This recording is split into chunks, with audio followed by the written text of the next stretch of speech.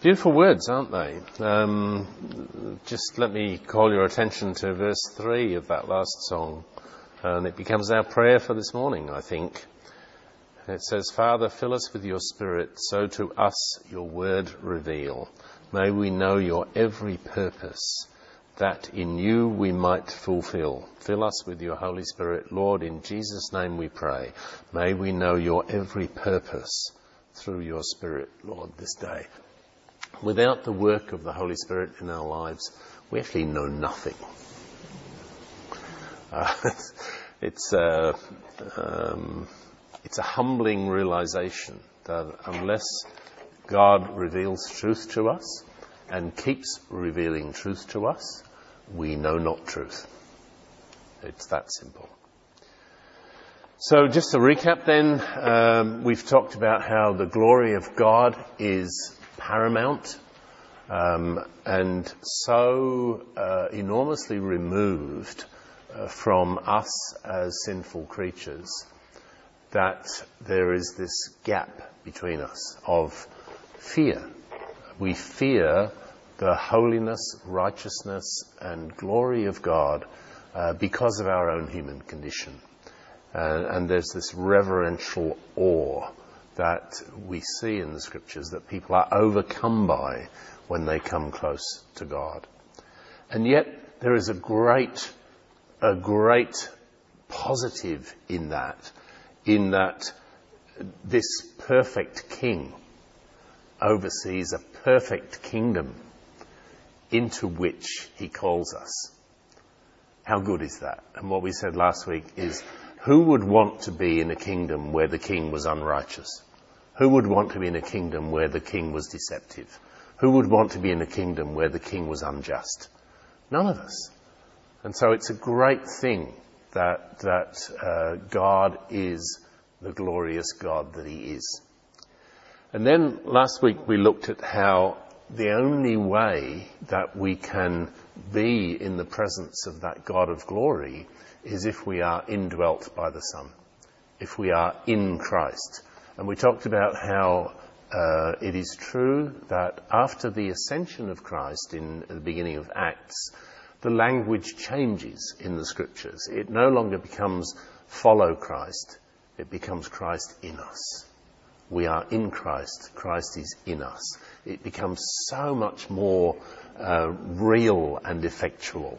And just think about that the indwelling Christ in us enables us to connect with the Father in prayer, enables us to worship, because who else knows how to worship the Father but the Son?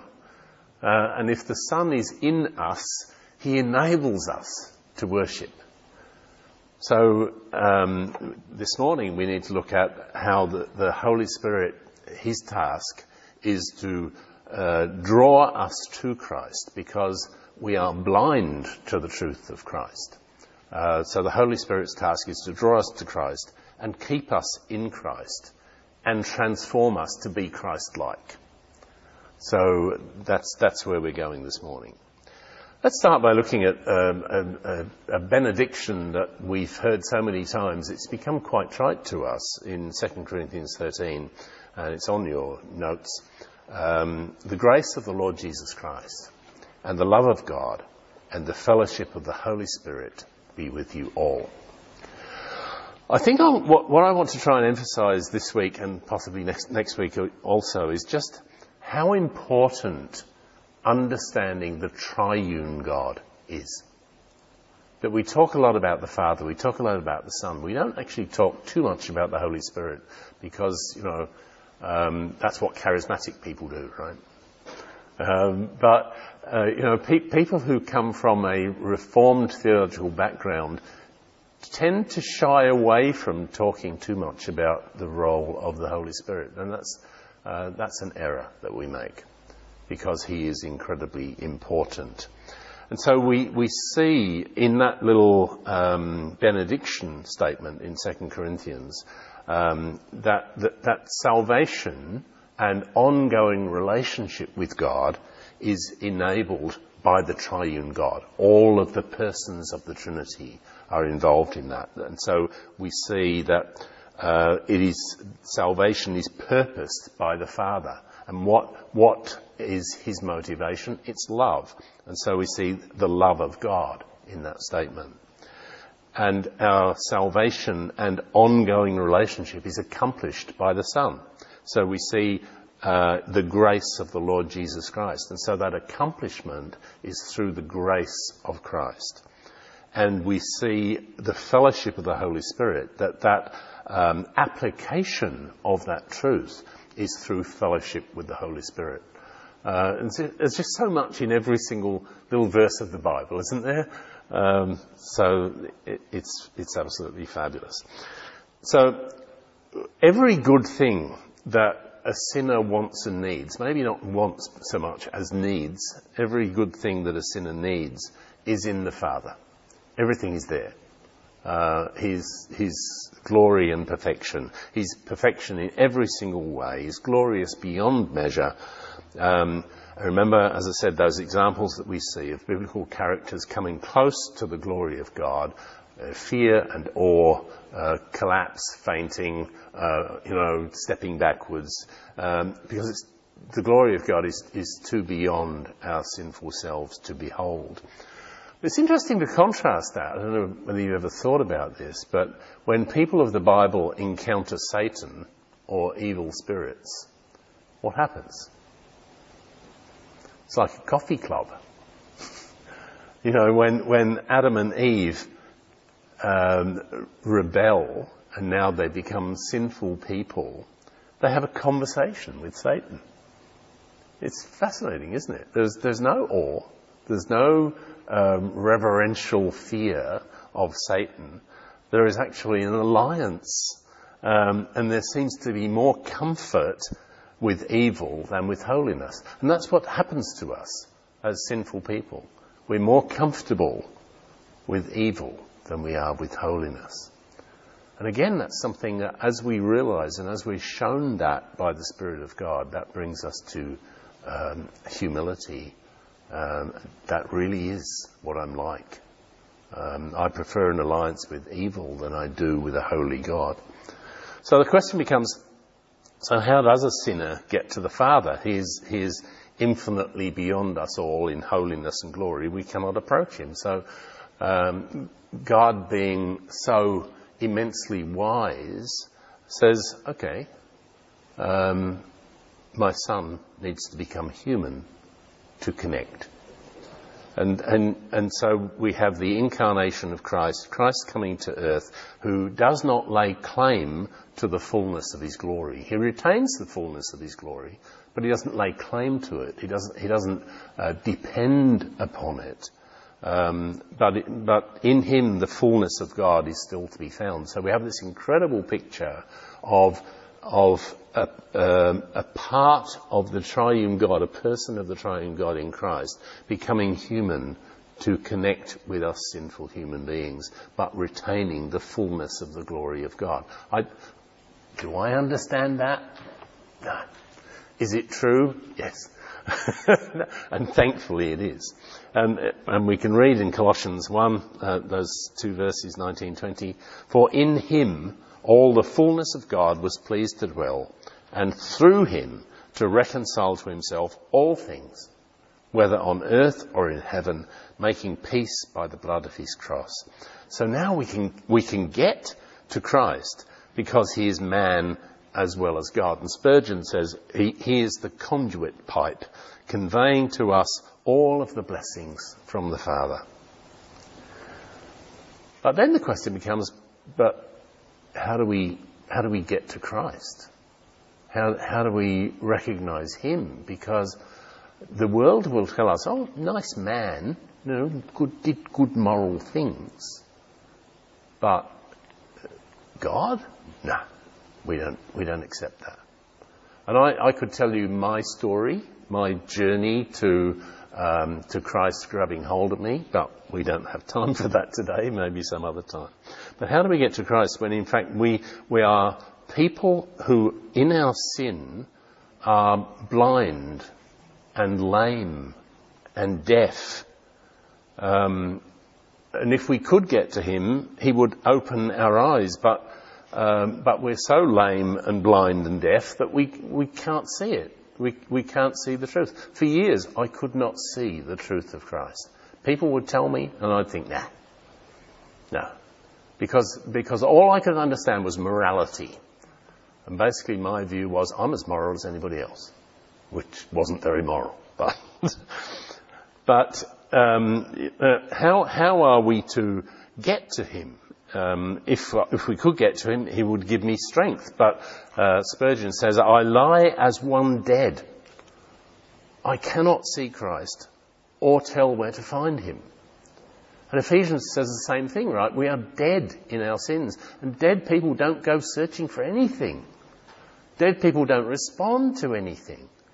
So we have this incredible dilemma, that the glory of God, the incarnate Christ, but sinners who can't see, hear, or feel, touch, or respond. And isn't it fascinating? I don't know whether you ever thought about this. The healing miracles of Jesus in the Gospels, what do they all relate to?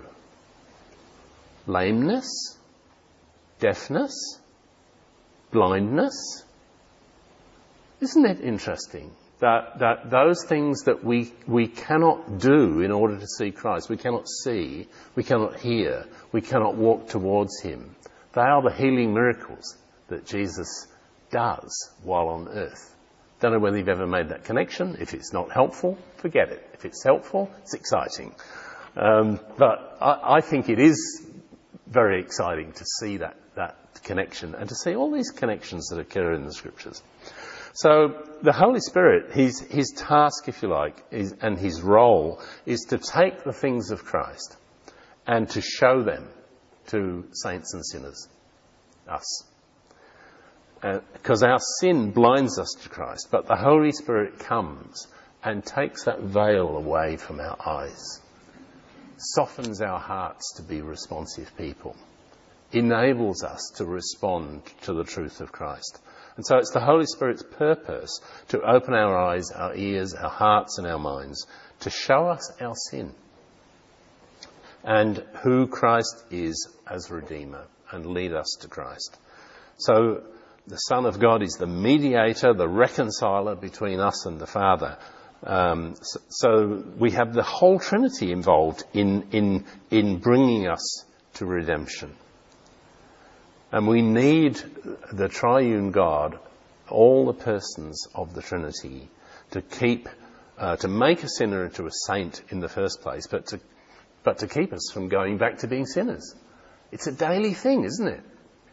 That we are sustained in our relationship to God the Father through the Son by the Spirit. The Father glorifies the Son, the Holy Spirit glorifies Jesus, both the Spirit and Jesus glorify the Father. It's just wonderful how it all graciously and beautifully works out. And so the Spirit's work is to glorify Christ and to draw people to him, and without that ongoing work, it's impossible for us to grow in holiness. So it's not just a salvation thing, but it's a day-by-day life thing. Now, Spurgeon again, I quote Spurgeon a lot, don't I? Yeah, he's good. I'm amazed at how many of Spurgeon's sermons were sort of an hour long and dealt with half a verse. It's just brilliant. Spurgeon says the best interpreter of a book is generally the person who wrote it. And the Holy Spirit wrote the Scriptures. So he says, go to him to get their meaning and you will not be misled. Wise advice. So our big passage this morning is Romans 8 and 17 verses there. So let's look at that briefly. Let's read that. So Romans 8 verses 1 through 17. There is therefore now no condemnation for those who are in Christ Jesus. For the law of the Spirit of life has set you free in Christ Jesus from the law of sin and death. For God has done what the law, weakened by the flesh, could not do, by sending his own Son in the likeness of sinful flesh, and for sin. He condemned sin in the flesh, in order that the righteous requirement of the law might be fulfilled in us, who walk not according to the flesh, but according to the Spirit. You see the definite thing that Paul is saying here? There's only two ways to walk: in our own flesh, in our own ignorance, or by the Spirit. They're the only two options. For those who live according to the flesh set their minds on the things of the flesh, but those who live according to the Spirit set their minds on the things of the Spirit. For to set the mind on the flesh is death. The only destination, if I rely upon myself, is death. That's my only possibility. But to set the mind on the Spirit is life and peace. For the mind that is set on the flesh is hostile to God, for it does not submit to God's law. Indeed, it cannot. You see, it cannot, because we are blind, we are deaf, we are lame, we are ignorant of the truth of who God is. Those who are in the flesh cannot please God. That's just amazing, isn't it? Now, we have this interesting thing called common grace in theological terms, where people can do good things even though they are not believers in Christ. That's the common grace of God. Otherwise, the world would implode. God causes people to do good things. I don't know whether you've ever thought about the Good Samaritan. He was not a believer, but God caused him to be compassionate. And God does that all the time with people. He causes them to behave in ways that are good and positive, even though they don't know him. But there's no merit in that for people. It's God acting through people, because just like creation has to obey God, everybody actually has to. God is supreme, right? He goes on in verse 9, "You, however, are not in the flesh, but in the Spirit, if in fact the Spirit of God dwells in you. Anyone who does not have the Spirit of Christ does not belong to him." Now, here Paul is saying, the Spirit of God, the Spirit of Christ, all the same thing, because we're talking one God, right? Anyone who does not have the Spirit of Christ does not belong to him. But if Christ is in you, there we go again, although the body is dead because of sin, the Spirit is life because of righteousness. The Spirit of God brings righteousness to us. It imputes the righteousness of Christ to us. If the Spirit of him who raised Jesus from the dead dwells in you, he who raised Christ Jesus from the dead will also give life to your mortal bodies through his Spirit who dwells in you. So we've got this ongoing idea that as the Spirit shows us the truth of Christ and reunites us with the Father, they indwell us. The Spirit of Christ, the Spirit of God indwells us so that we have this fellowship with God. It's mysterious, isn't it? And yet it's true. So then, brothers, we are debtors, not to the flesh, to live according to the flesh. For if you live according to the flesh, you will die. But if by the Spirit you put to death the deeds of the body, you will live. See, if by the Spirit you put to death the deeds of the body, because we are indwelt by the Spirit of Christ, that enables us to fight sin. Because the Spirit of Christ in us and the sin that we desire are incompatible. Right? And that's why we now recognize sin for what it is. We don't always overcome it. Sometimes we succumb to it. But we can tell the difference because the Spirit of Christ indwells us. For all who are led by the Spirit of God are sons of God. For you did not receive the spirit of slavery to fall back into fear, but you've received the spirit of adoption as sons, by whom we cry, Abba, Father. The Spirit himself bears witness with our spirit that we are children of God.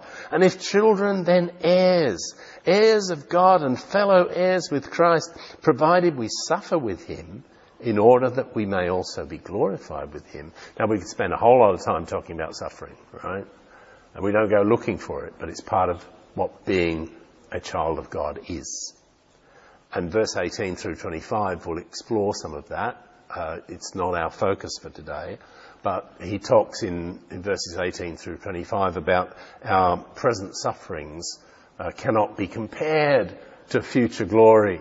Yes, we might experience some pain, some disappointment, some difficulty here on earth, but there is an eternal future where all of that disappears. Goes on in verse 26, likewise the Spirit helps us in our weakness, for we do not know what to pray as we ought, but the Spirit himself intercedes for us with groanings too deep for words. And he who searches hearts knows what is the mind of the Spirit, because the Spirit intercedes for the saints according to the will of God.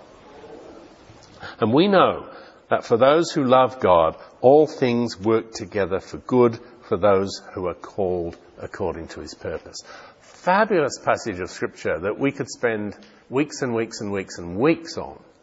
But all I want to do today is say the Holy Spirit is at work within us to show us Christ, which unites us with the Father. And how wonderful is that? And so if we were to look, I've just put a few verses there to check out. So verse 2 of chapter 8, it says, in Christ there is no condemnation, because the law of the Spirit of life has set you free in Christ Jesus from the law of sin and death. How good is that? And then in verses 4 and 5, we now walk not according to the flesh, but according to the Spirit, and have our minds on the things of the Spirit. Then verse 6, the Spirit brings life and peace. Verses 8 and 9, we are not in the flesh, but in the Spirit. And if anyone does not have the Spirit of Christ, he does not belong to him, cannot belong to him. Verse 10, the Spirit brings us a life of righteousness. We can't conjure up righteousness ourselves. It just cannot be done.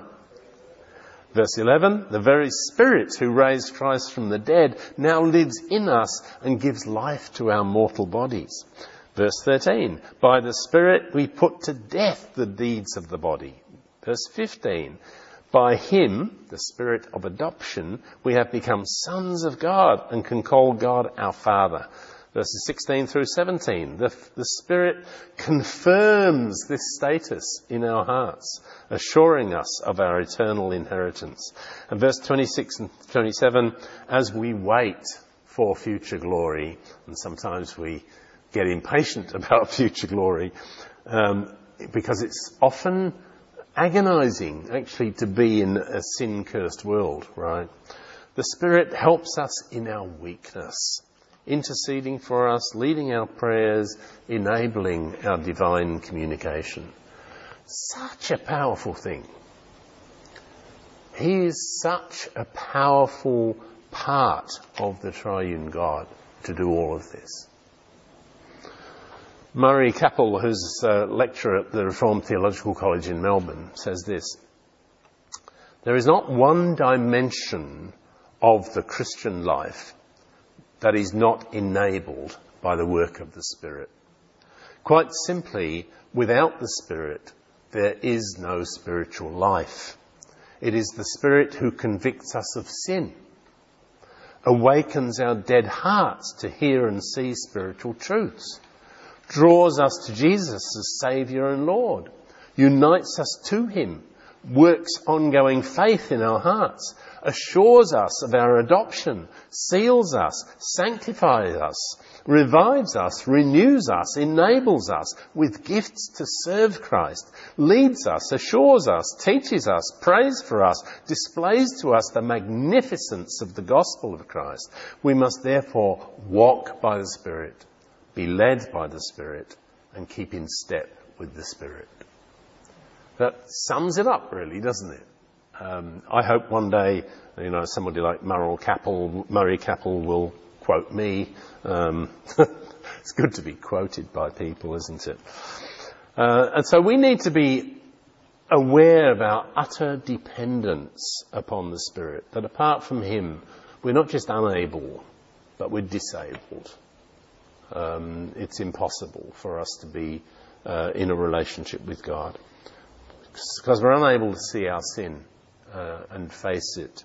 we cannot see the redeeming grace of Christ. We cannot love and serve authentically. We can't understand the triune God through his word.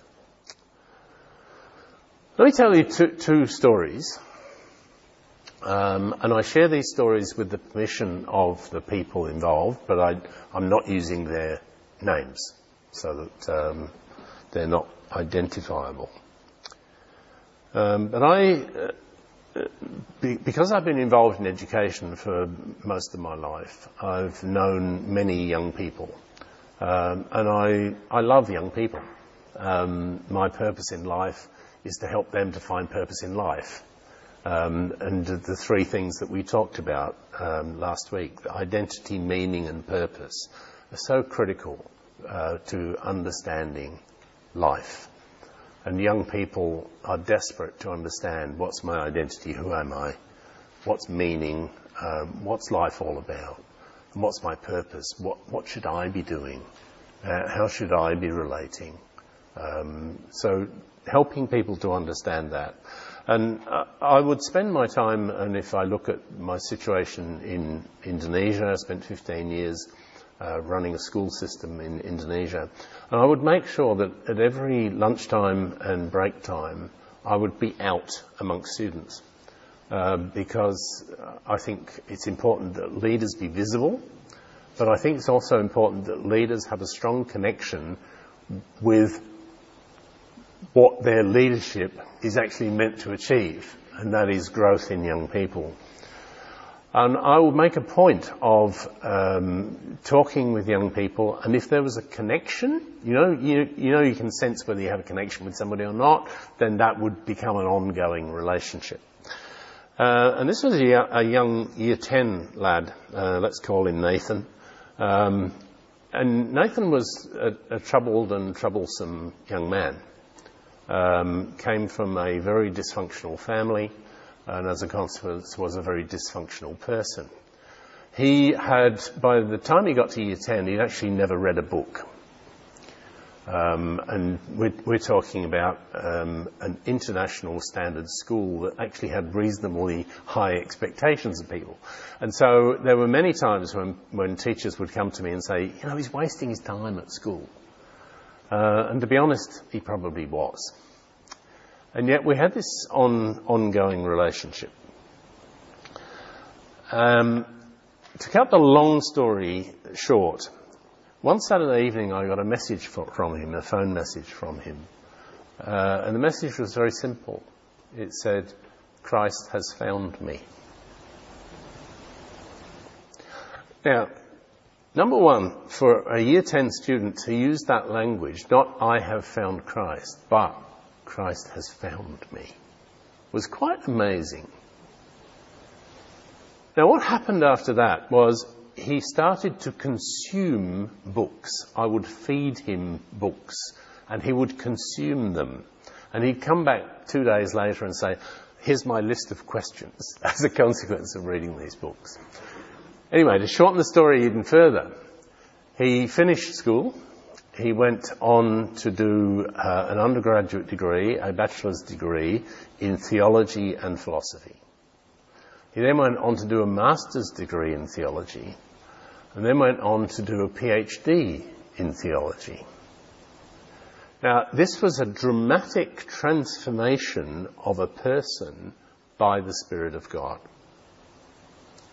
About 2 weeks after Christ found him, he wrote this.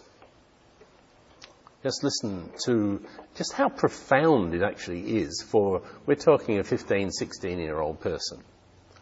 He says, "My salvation was and is all of grace. It was grace that saved me, grace that caused me to want to be saved, that gave me the desire to even receive grace, that caused me to be grateful for grace. It causes me to desire to thank God for his grace, and it disables me from resisting grace. It is irresistible grace that causes me to love God. It causes me to see that God is holy. It causes me to see my own sinfulness before a holy God. That puts the desire to glorify God in me and enables me to seek to please God. It makes me alive. Grace that my will became free to love, became free to obey, taught me what love is, taught me how to love. Grace that my will is no longer in bondage to sin.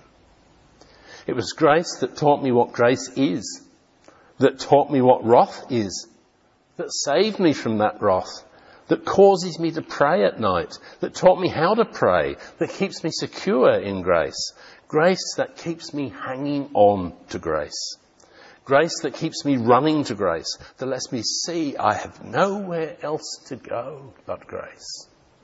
That causes me to see the beauty of grace, that made me see the immensity of God's grace. If it weren't for grace, my will would still be to deny his name. I would have no righteousness. I would be utterly depraved. I would be devoid of any sort of good. I would be dead in sin.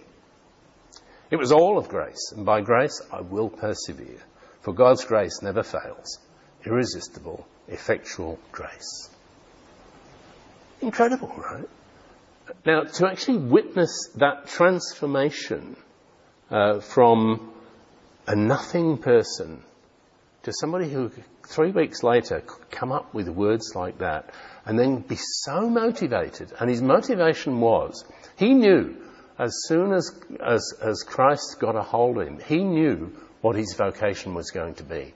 He said, you know, it's academics.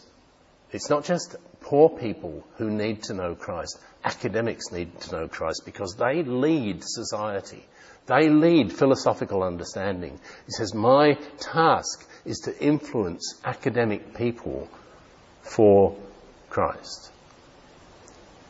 And that was odd because he was the least academic person that you could ever imagine.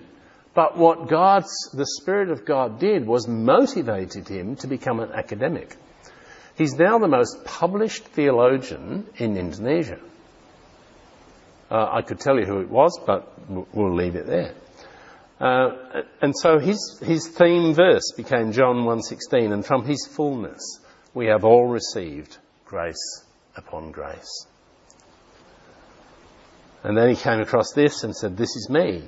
I do not account my life of any value, Acts 20:24. I do not account my life of any value, nor as precious to myself, if only I may finish my course and the ministry that I received from the Lord Jesus, to testify to the gospel of the grace of God.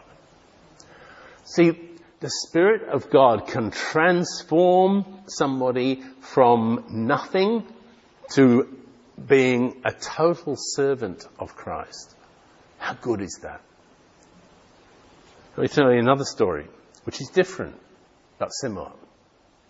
Let's call this person Daniel. And this young person came to our school around about year 9. His family were working overseas. They came to our school, and within 3 weeks, 4 weeks, again, every teacher in senior school wanted to expel him. He was argumentative, rebellious, angry, committed to nothing, determined to be a troublesome person.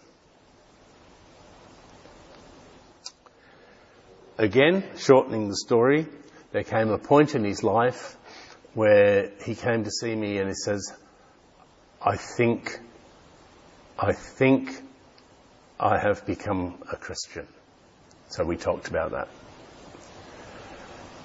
And sure enough, in the conversations, it became obvious that yes, the Spirit of God had touched him and he knew who Christ was. However, his behaviour didn't change. He was still a bully. He was argumentative. He was rebellious. And I said, Daniel, people are not seeing the evidence of what you're claiming. So here's what we're going to do, with your permission. I said, I'm going to call an assembly for year 10, 11, 12 students, your peers, and I'm going to interview you. Because there are questions that people are asking about you, that you claim to be a follower of Christ, and yet your behaviour doesn't match that. Are you prepared for me to do that? And he said, yeah, I am. So we set up the room, and there were about 400, year 10, 11, 12. That would, if I was a year 10 student, that would have overawed me completely. I wouldn't do that. But Daniel sat on the couch at the front of this room. I sat on a chair opposite him. And I said, okay, we're just going to ask some questions. And we talked about how he came to faith, and he talked about that very easily. I said, look, here's the issue. Here's the issue that is on people's hearts and minds.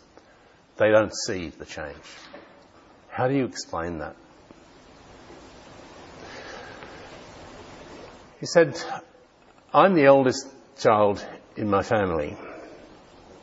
And for the first 3 years of my life, I was the only child. So then my mum and dad had a second child, my brother. My brother was born severely disabled, both physically and mentally. And he said, as I grew up and I saw him, I was angry. I was angry with whoever God was. I was angry with how can this happen to another human being? And I was angry because all the attention of my parents was diverted from me to him. So I was angry. He said, not only that, but my brother had more of a positive influence on people than I did. He seemed to be long-suffering and joyous where I wasn't. And so I became more angry. He said, 2 years ago, my brother died. Now I added to my anger guilt. Because I felt so bad about him. I had treated him so badly. I had resented him so much. And now he wasn't there. He says, here's the thing. I know that God has touched me. I know that God has changed my heart. He says, but here's the thing. I think God can change a heart in an instant, but our habits take a long time to change. I think that's profound. I think that was the most profound statement I had heard from a 15, 16-year-old person in my life. And it's true. If you think about our own lives, that our hearts can be changed in an instant, but our habits, they take a lot longer, don't they? They take a lot longer. And so for Daniel, probably the critical issue is 2 Corinthians. Paul writes to the Corinthians, 2 Corinthians chapter 3, verse 18. And we all with unveiled face, beholding the glory of the Lord, are being transformed. Are being transformed into the same image from one degree of glory to another. For this comes from the Lord, who is the Spirit. What's Daniel doing now? He's a pastor of a church.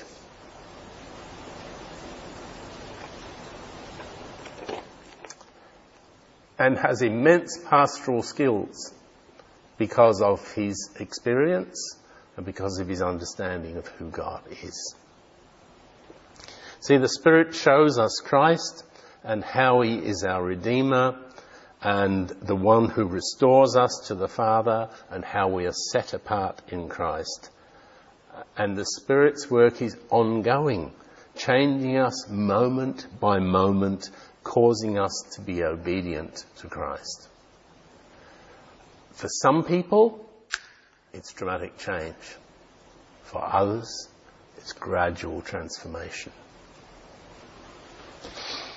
But it's certain It's certain that change is occurring. So the Spirit shines a spotlight on Christ, showing us our redemption, and a spotlight on ourselves, exposing our sin so that we might be cleansed.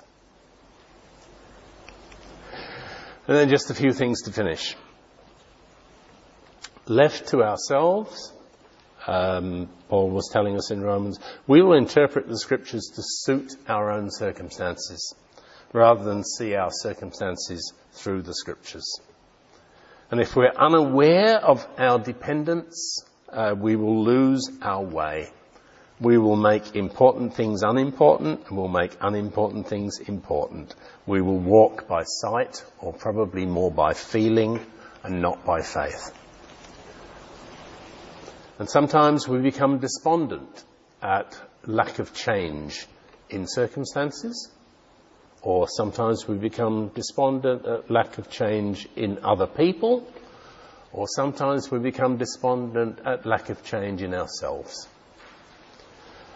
And remember, 2 Corinthians 3:18, we are being transformed. We are being transformed.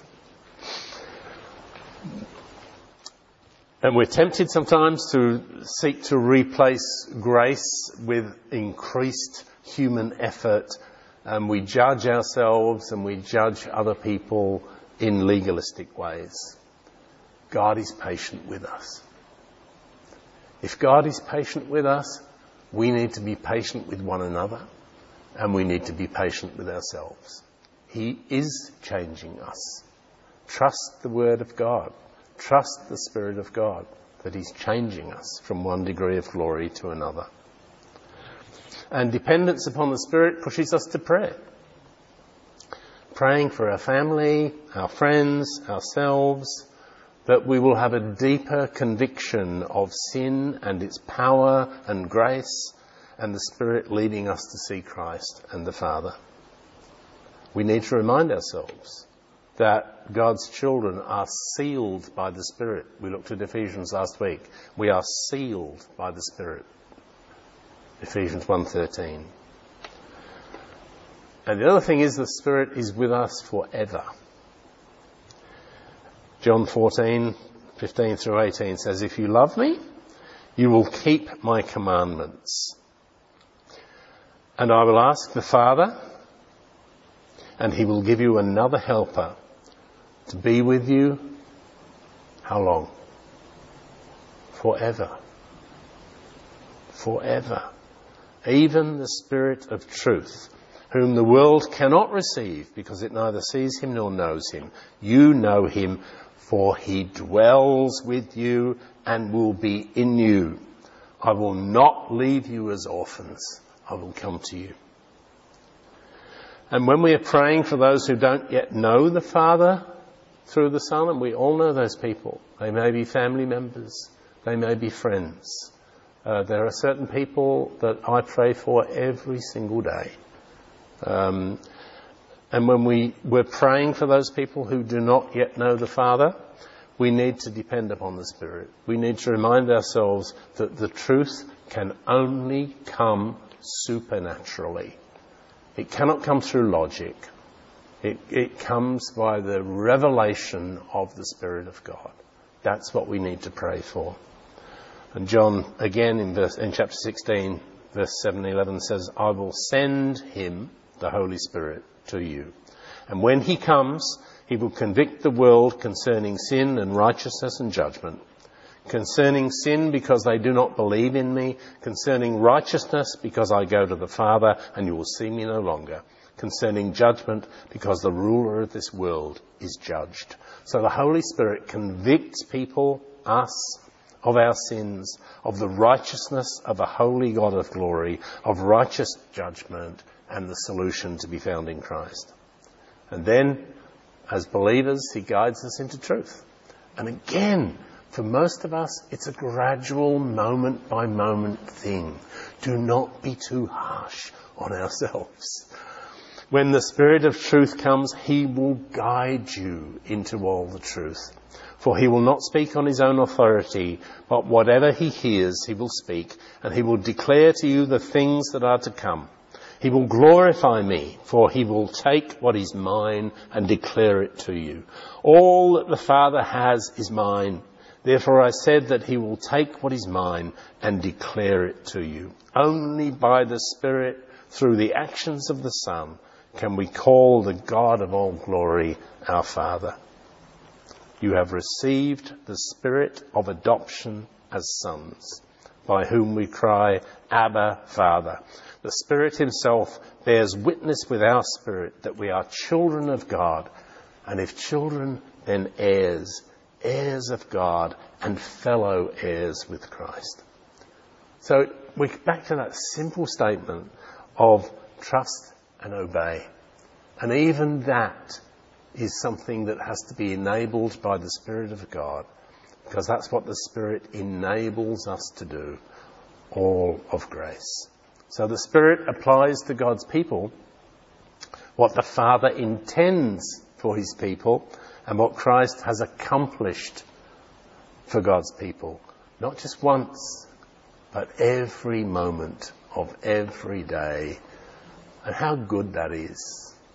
That we are never alone. We're never abandoned. We're always being changed from one degree of glory to another. Let's pray.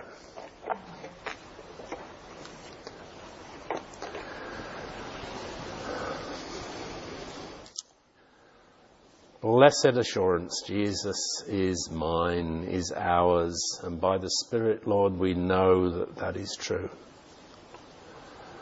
Lord, thank you for your word that is powerful, is true, is freeing, is encouraging. Lord, help us to know and grow in the Spirit of truth. Lord, help us to be patient with one another. Help us to be patient with ourselves and to know that you are at work in us. Lord, and help us to be responsive. Help us to respond to your great grace.